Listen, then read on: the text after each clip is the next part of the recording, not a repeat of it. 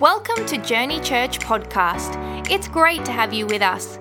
Here at Journey, we believe that Jesus should be accessible to anyone. So whether you're at home, work, or somewhere in between, you can have access to the weekend's worship experience. If you want to further connect with us, you can find us online at journeyorl.com or any social media platform using @journeyorl. We hope you enjoy the message. If you have a Bible, I want you to open it up to the book of Matthew, chapter 6, verse 25. We're opening up to the theme passage. This is the theme passage of our sermon series entitled First. This is what our series is all about, and we're going to keep coming back to this verse week after week until it really hits you and sinks in. Matthew chapter 6, verse 25, it goes like this. Therefore I tell you, I'm going to repeat this 4 times, okay, until you get it. Do not worry. Do not worry. Do not worry. Do not worry. That is God's desire for your life, that you not worry. That's His commandment for your life, that you not worry. Do not worry about your life. Do not worry about what you will eat or what you will drink or about your body. I already turned in my gym membership because He said don't have to worry about your body. And so I'm just whatever. I'll just be fat. I got my wife. I'm going to heaven. I'm good. You know, it's a joke. Steward your body. And do not worry about what you will wear. That's my verse when my wife tells me I don't look good when I leave the house. I'm going to be like, do not worry.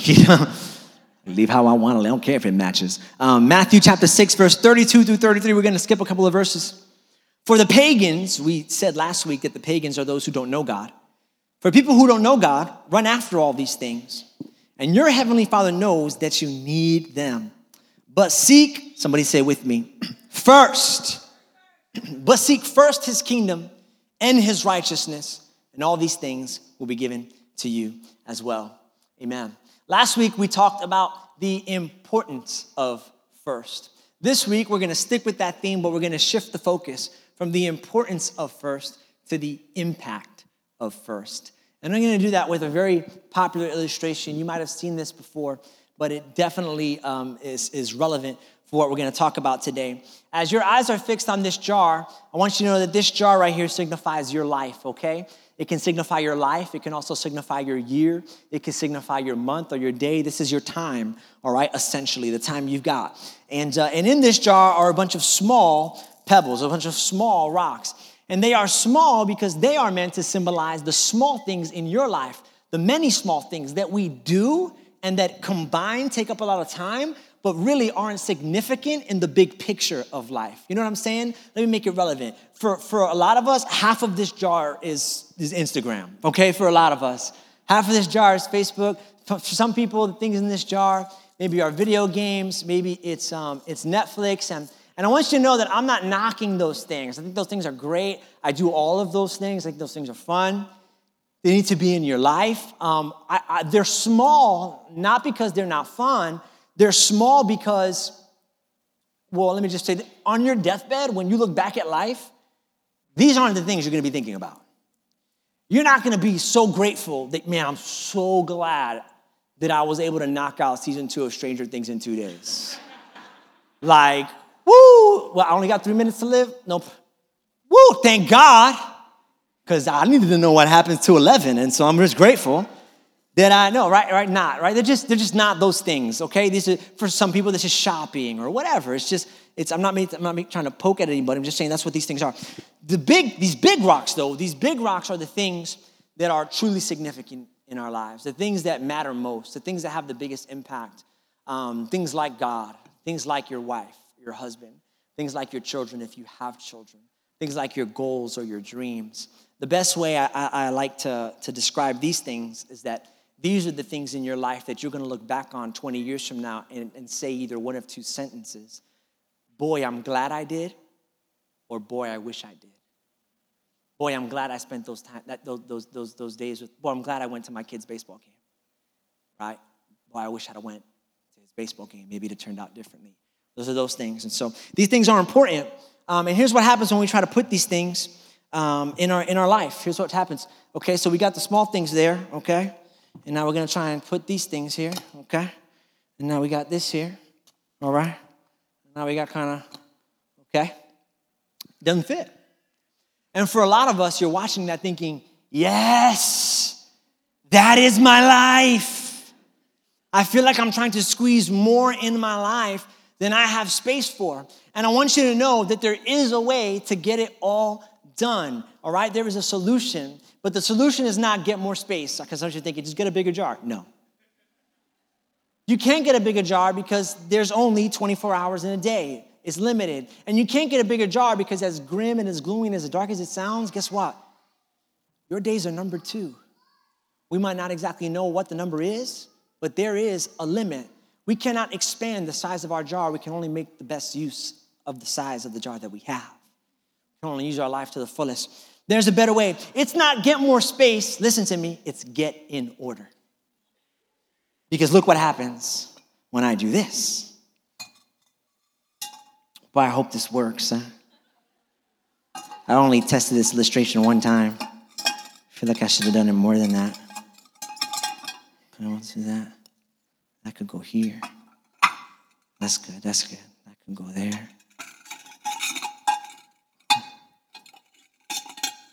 All right, awesome. Excuse me a second.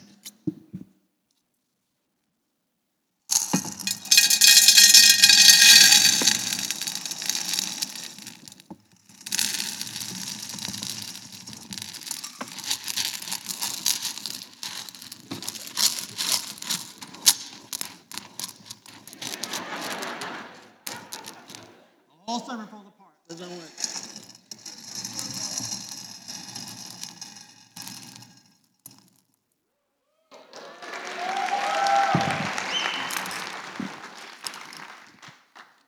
And it fits. And it fits. Now you got to understand the physics of this doesn't make sense because the rocks are still the same size. Yet when I put the big things in first, there was space for the small things. You see, I'm not asking you to give up the small things in your life. Chill out. You can still play video games.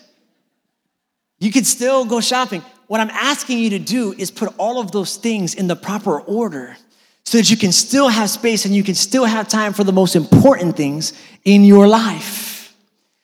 Here's the big idea. I know it seems impossible, but listen, when you get the priority in order, the impossible is possible.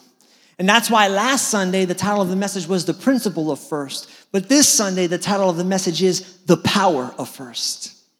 The power of first. When you get things in the right order, you can accomplish more in your life. The order is important. And we know this instinctively, don't we? We know this when we move. Raise your hand if you've ever moved before. What's the first thing that goes in the trailer when you move?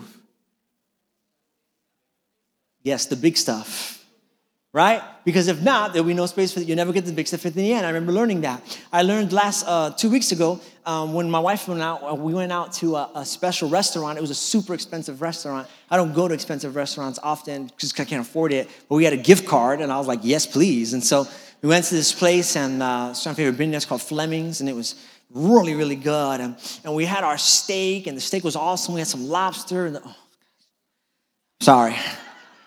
And at the end, when it was all said and done, the waiter came out, and he said, would you like our world-famous lava cake? And I said, well, that sounds interesting. He said, it'll take 20 minutes to make, so you need to tell me now if you want it. I'm like, you're a great salesman. You just put urgency on it. 20 minutes. I was like, that means it's going to be good. I was like, sir, how much is this cake? He was like, $40. I was like, no, thank you. Gift card is the limit. There's no more space on the gift card for that, but I wanted it. But isn't it interesting? Listen, he offered me the cake last after I had the steak. Because had I had the dessert first, there'd have been no space for the steak. And I think a lot of our lives are like that. We eat the dessert first. We run to what's sweet. We run to what's filling. We run to what's good. We run to what appeals to our eyes. And then by the time God brings around the thing that really wants to add value to our life, there's no more space in it. And we don't get to enjoy the trueness and the fullness of the life that he has for us. That's because order determines capacity. Order determines capacity. If you're taking notes, order determines capacity. I'll tell you what I look at when I see this jar. I don't just see big rocks and little rocks. When I see those big rocks, you know what I see? Probably what a lot of you see, big dreams. I know for a fact there are a ton of people sitting down in these seats today who are big dreamers, ambitious people who want to accomplish big things. And unfortunately, the thing that will often come most in between the path of you and the realization of your dreams is the reality of your capacity. When you start to realize, well, I just don't know if I have enough time in the day. Like I have dreams. I have dreams for my kids, big dreams to them. Next month, they start playing organized sports, t-ball and soccer. And here's my dream for them. Not that they would play t-ball and soccer, but that they would destroy the competition. That is my dream for them. I want to be that parent on the sideline. Like, yes, that's my son. He's going to make it. He's awesome. Yes, that's my kid. Woo! I want to be cheering. I'm going to go crazy. That's my dream for them. Unfortunately, that requires a little thing called practice. Practice is on Thursdays. Games are on Saturdays. I don't got Thursdays and I don't got Saturdays. And you think Liz is going to practice with them? No. She didn't do sports. And I don't dress them. That's the deal we have. She dresses them, I'll do sports. That's a challenge. I got this thing I want to do, but I don't have the capacity to do it. And I think for a lot of us, we've got dreams, we've got hopes, but we're being faced by our capacity. Work is pulling at us, family's pulling at us, so we don't know if we have enough in our life to pursue the things that matter most to us. If that's you, I want to encourage you with the brief story of the Israelites. The Israelites were in a similar boat. They had just gotten delivered from Egypt, and they packed enough food, but they only packed enough food for like 4 weeks. They didn't know they were going to be there for 40 years. God didn't tell them that. And so after the 4 weeks of food are up, they're walking around, and they're hungry, and there's no food to be found. And so what God does is he actually makes bread fall from heaven. He calls it manna. It tasted like honey. It was like a wafer. It was sweet, and they start to eat it, and this is where we enter into the story. The Israelites start picking it up. Exodus chapter 16, verse 18. And when they measured it out, everyone had just enough. Those who gathered a lot had nothing left over. And those who gathered only a little had enough. Each family had just what it needed. Verses 19 and 20. Then Moses said to them, follow this, do not keep any of it until morning. But some of them didn't listen. And they kept some of it until morning. And by then it was full of maggots and it had a terrible smell. This is actually a lesson on capacity. The manna only had a capacity of 1 day. It was only fresh for 1 day. A lot like a banana. Come on, somebody, am I the only one? I cannot find the time to eat the banana. Every time I bite it, it's green. I wait a day, it's black. I'm like, dang it. There were 4 hours from 12 a.m. to 4 a.m. That was the sweet moment to eat the banana. I can't. I don't eat bananas anymore. It's just my personal stuff going on. I'm sorry. The manna was limited to 1 day. And as a result, the Israelites were limited to 1 day. Their capacity was 1 day. They can only connect food for 1 day. They're limited. Now, that's a problem because they honor this day called the Sabbath. It's God's holy day. And on that day, you're not allowed to go pick up anything. You're not allowed to do work. You're supposed to stay at home and worship God and love God. So what are they going to do on that day when the food is on the floor, but they don't have the capacity to collect it? Now they're being faced with a situation. Here's what Moses says. That's okay. Don't worry about it. Pick up twice as much on Saturday. And on Sunday, don't worry. Don't go out because that's the Sabbath. Don't honor God. Put God first by honoring that, and what you have will double. Let's see where that is in the story right there. Exodus 16, 24 to 25. So they did what Moses said. They put some aside until morning, just as Moses had commanded. And in the morning, the leftover food was wholesome and good, without maggots or odor. Moses said, eat this food today, for today is a Sabbath. Day dedicated to the Lord. There will be no food on the ground today. I hope you're following me. God doubled their capacity. God doubled their capacity. And it's an amazing thing. Like the molecular makeup of manna changed. It was created to only last 1 day. And when they put God first, the molecular makeup of manna shifted in a way that it lasted 2 days. And I only mention that because there are some people here today who say, you know what? Maybe the reason why I can't accomplish that goal is because God didn't make me that way. Maybe he just didn't make me smart enough. Maybe he just didn't make me fast enough. Maybe he just didn't make me good looking enough. Maybe he just didn't make me wise enough. Maybe he didn't make me relational enough. Maybe he didn't make me strong enough. Well, you know what? He didn't make manna to last 2 days either. But when you put God first in your life, the limits fall off of your life. The things that you cannot do on your own strength, you can do in God's strength. It doesn't matter how you think he made you. It's that when you pull him into the situation, you can do absolutely anything. Nothing is impossible. Philippians chapter 4, verses 12 through 13, I hear Paul's voice screaming out through the scriptures saying, I've learned the secret to living.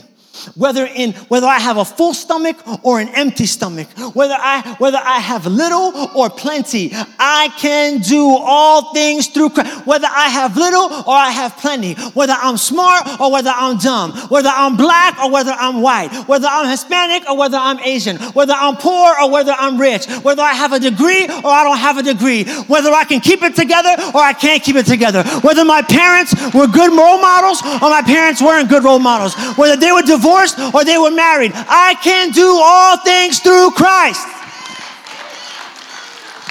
who gives me strength. Don't look at the limits. Look at the limit breaker. The things on your life that you think you cannot accomplish. With God's help, you can do. And then some. And then some. He's in the business of breaking limits. Revelation chapter 2, verse 3. Here's the next thing order does. Order dictates your passions. Order dictates our passions. I want to read you a passage of scripture.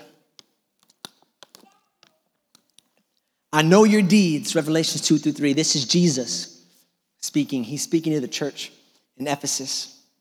I know your deeds and your toil, that you cannot tolerate evil men, and you have perseverance and have endured for my name's sake, and have not grown weary. But I have this against you, verse 4, that you have left your, say it with me, first love. Here are some things I know about the church at Ephesus. Verse 2 says, I know your deeds and your toil. They were accomplished. They did a lot. We know that because even if you look at the book of Acts and you look at the book of Ephesians, they did a lot. They accomplished a lot. Their mark was left on eternity. You cannot tolerate evil. They were pure. You've never given up on me. They were faithful. This is a church that was accomplished, that was pure, and that was faithful. But this is also a church, which is crazy, because have you judged them on the outside exterior alone, you'd have thought everything was going well in their life. But when you get an x-ray of their soul, you find out it's not the case. This is the church that's also, what it says in verse 4, that they lost their first love. How is that possible? How is that possible to be doing everything right, to be coming to church, to be praying, or reading your Bible, and lose your love? I think if you were to have a conversation with the Ephesians, they would tell you it wasn't a sudden shift, it was a slow drift. It was a slow drift away. And here's how I think it started. I think it started with success. Because you know, success can often be a greater impediment to your relationship with Christ than failure can be. I have known men who have found God in their failure and have lost him in their success. Because what happens when you succeed is you succeed, and because of what you're succeeding at is what you're doing with your hands, you start to think to yourself, wow, look at all that I did, and I did it without God, which really you didn't, because he put breath in your lungs to do the thing that you're doing. But it seems that way. And the more that you seem to succeed without God, the more you become to this conclusion that maybe I can do this without God. And all of a sudden, God, who was in first place, is now replaced by success. And that breaks my heart because I've been there. I've been at that place where I'm praying. I've been at that place where everything looks right on the outside, but really my heart's not in it. I've been at that place where, thank you, babe. I've been at that place where I have to fight to get up to go to church in the morning. That wasn't today. Today I literally woke up at 4:30 in the morning. I was so excited to come to church. I was also hungry. That might have been why I woke up at 4:30 in the morning, but I woke up at 4:30 in the morning. I was like, no, I cannot wait to go. Like, I'm so excited. But I've been at that place where I had to literally push myself out of bed to get there. I've been at that place where I read my Bible, but it's boring. I've been at that place when I pray before my meals, but I only do it because it's a pattern. I've been at that place where I'm forcing myself to love God. And if that's you, and if you've been there, and if you can be honest and transparent with me, I know what you're probably thinking. What's wrong with me? Why don't I love God anymore? And I want to encourage you, it's not that you don't love God anymore. You never lost your love for God. You're still here. You never lost your love for God. You lost God's love for you. Because the motivating factor for prayer is not that you love God, but that God loves you. You got so caught up in the busyness of life, so caught up in the goals, so caught up in the external practices that you lost the one thing that got you started in this in the first place. Calvary, the cross. The fact that he loved you when you were nobody, that he gave his life for you when you were nobody, while we were still sinners, Christ died for us. I was taught when I was younger that praying is supposed to be hard, and fasting is supposed to be hard, and fighting temptation is supposed to be hard. Christianity is supposed to suck. That's how you know it's working. Raise your hand if you grew up in a church like that. It's supposed to be hard. That's how you know it's working. You know, because when you endure it, it's your sign to God that you love him. No, no, no, and no. Life is hard. Life is to be endured, but Christianity is to be enjoyed. I told my wife the other day, I said, baby, this fast is hard. I love her because she speaks to me with, she's a combination of like conviction and like niceness. She said, okay, but I need that to be the last time you complain about your fast. Wow. This is supposed to be enjoyed, not endured. But the endurance comes when you think it's what you do externally that merits God's favor. You had God's favor when you were like, I know this isn't everybody, but there's some people right here who's gonna laugh. You had God's favor while you were backing it up in the club. You had God's favor when you were in the 70s, living in the 70s, and you can't remember 1973. You had God's favor. You had God's favor in the middle of the divorce. God loved you, is what I'm saying. He loved you. We don't earn it. And when the reality of his love for us hits us, you think you got to fight to pray? I used to have to fight to pray. And now here's how I start my prayer. Every first 5 minutes of my prayer, I sit in my chair and I think about God's goodness. That's all I do. I don't press. I don't fight. I go, wow, you love me so much. Thank you, guys. That usually starts with me admitting I'm a sinner. God, I am so bad. I'm so sorry. My mind, the places it goes, the things I say and do, forgive me. I'm so sorry. And then when I start to feel his grace and his love, yeah, there's pressing in Christianity, but you don't press in to experience his love. You rest in his love, and then as a result of experiencing it, you press in. But love comes first. Love comes first. Love comes first. Here's my final point to you, and I hope this resonates. Order impacts the rest. Order impacts the rest. For years, I taught something. I even taught it here one Sunday, and I need to correct myself because I was wrong. I'm preaching God is first, and for a lot of people, that means this: Jesus first. So we got Jesus, put JC. Okay. I never forget the first time a boy called my house to take my sister on a date. I said, who this? New phone, who this? He said, JC. I said, well, if this ain't Jesus Christ, you ain't talking to her. Hung up like that. It was like that. True story. She'll tell you. Went down just like that. Then they'll say family. Family comes next, right? Are you tracking with me? And then what's at the bottom for a lot of us? Career. Right? Is this how you spell career? You know what the problem with this model is? Two things. And I taught this. You know what the problem with this is? Two things. First, if this is the model, that means Jesus gets the less time. That means Jesus gets the smallest in your life. The second problem with this is it's not practical. What does that mean to put Jesus before my family? Does that mean that if Justice has a softball game and I got a preaching engagement, I got to look at him and go, Papi, I'm so sorry I can't make it to your game, but Jesus first. What does that mean to put family above your career? Is that this, or Jesus above your career? Is that like, it's not practical. And here's what happens is there becomes a competition between Jesus, your family, and your job. Jesus, your family, and your job. And everyone's fighting for more of your time. Don't work. Don't work.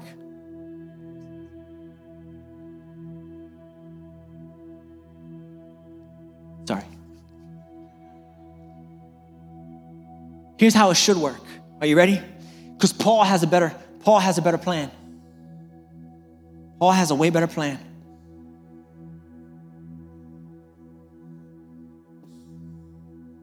Right, and I wrote these down because I feel like they would be relevant to you. So I want to make sure I get it. I get it right. I get it right. Okay. Career.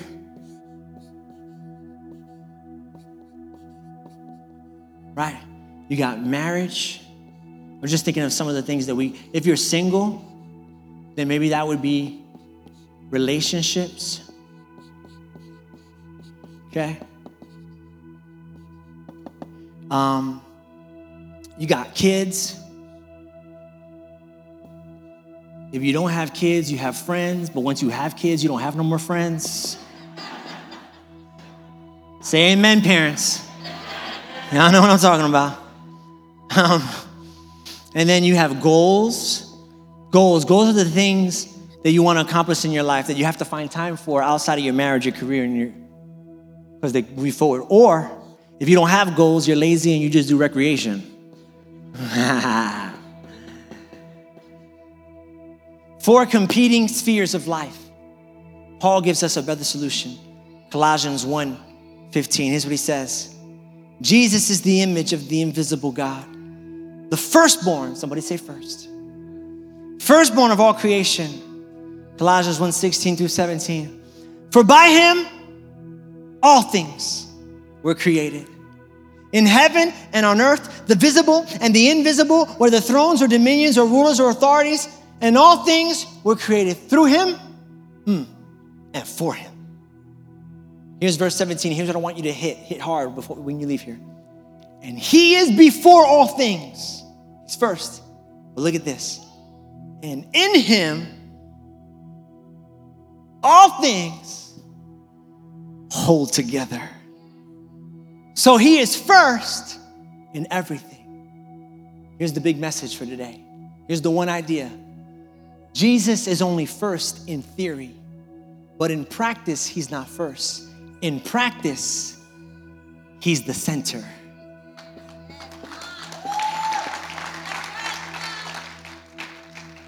And when you make Jesus the center of everything, listen to me, he holds everything together.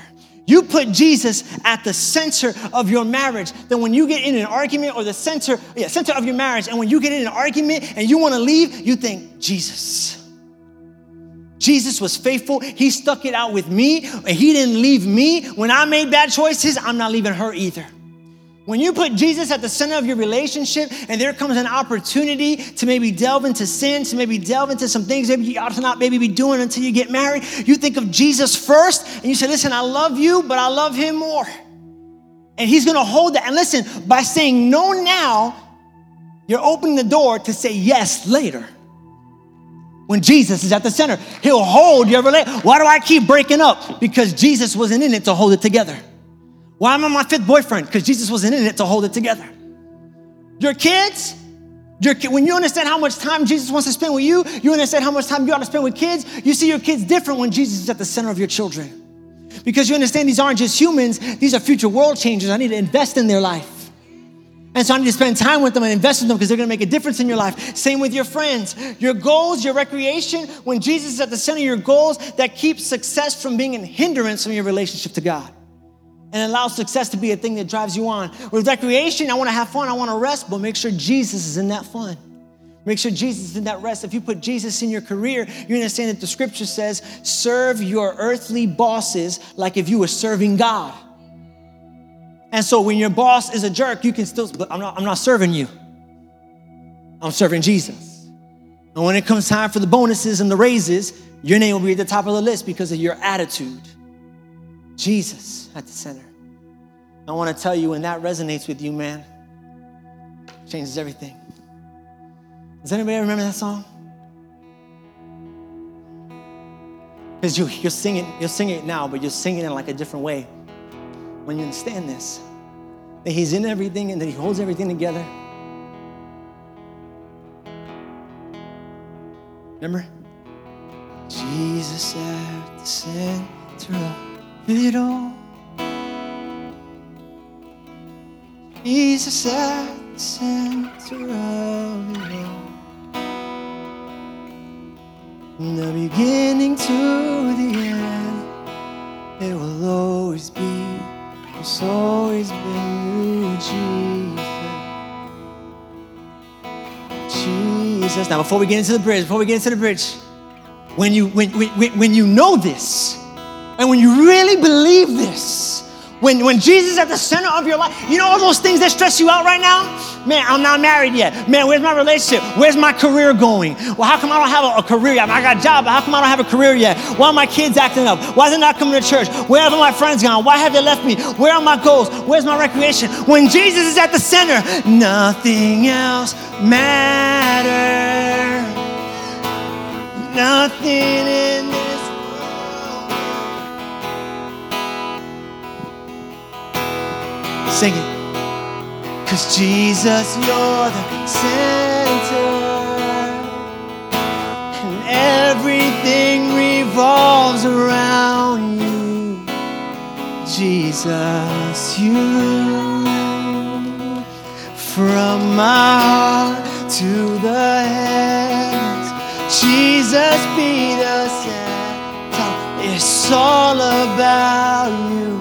Yes, it's all about you. From my heart to the heavens, Jesus be the center.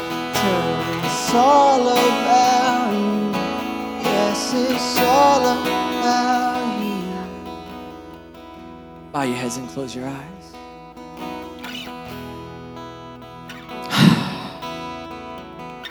What has stole your attention? What has taken away his rightful place in your life? I want to invite you today to put him back at the center. Come on, right where you are. Make it sincere. Make it real. Jesus, I invite you to the center of my life. I want you in my career. I want you in my relationships. I want you in my children and my friends. I want you in my goals and my fun. Come on, tell them in your own words. I want you to lead this prayer. Jesus, be the center of my life, my focus, my hope, my inspiration, the one that leads me. I feel like my world is coming apart sometimes, and if you could just get up in it, I know that you have the strength to hold it together. Jesus, be the center. Father, for every person praying that prayer here this morning, I pray that you would remind them of your goodness. Remind them of your grace. Remind them of your glory. Remind them of your love for them. Show them how much you love them. Let it not be a fight. Let it not be such a sacrifice. We don't got to give up our dreams to follow Jesus, but it's Jesus in our dreams. We don't got to give up our relationships to follow Jesus, but it's Jesus in our relationships. We don't got to give up our friends. We don't even got to give up our career. It's just Jesus in our career. Hold it all together. Jesus at the center of my life. If you're here today and you've never made that decision to put Jesus at the center of your life, maybe you've never prayed the prayer, forgive me for my sins, I want to start new, Jesus, I accept you into my heart. If you've never prayed that prayer before, if you feel far from God today, if it's been years since you've come to church, or maybe you've come to church physically, but it's been years since you've had a passion or a fire in your heart, I want to pray right now that the Holy Spirit would awaken something inside of you, that he would tug on you to let you know that today is the day of salvation. I want to count to 3. And if you're in this room right now and you want to give your life over to Jesus, you want to put him at the center and you haven't done it in a long time. Maybe you've never done it. When I say 3, every head is bowed, every eye is closed. Nobody's looking. This is your moment to be private with the Lord. When I say 3, I want you to shoot your right hand up to the sky right now. 1, 2, 3, all over this place. Jesus at the center. Jesus at the center. Jesus at the center. Jesus at the center. Come on, I see that hand. I see that hand. I see those 3 hands in the back. I see the 3 hands up here up front. I see the 3 hands in the middle. I see the hand coming up. Come on, put your hand down. Church, why don't we pray this prayer with them? Everybody pray this prayer together. Father, I know you sent Jesus to this earth and into my life, not just to rescue me, but to redeem me, to give every sphere of my life a purpose. I'm tired, I'm confused, I'm lost, but if you come into the center, I know that you'll hold all things together.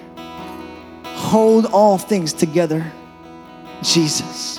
Forgive me for my sins. Today,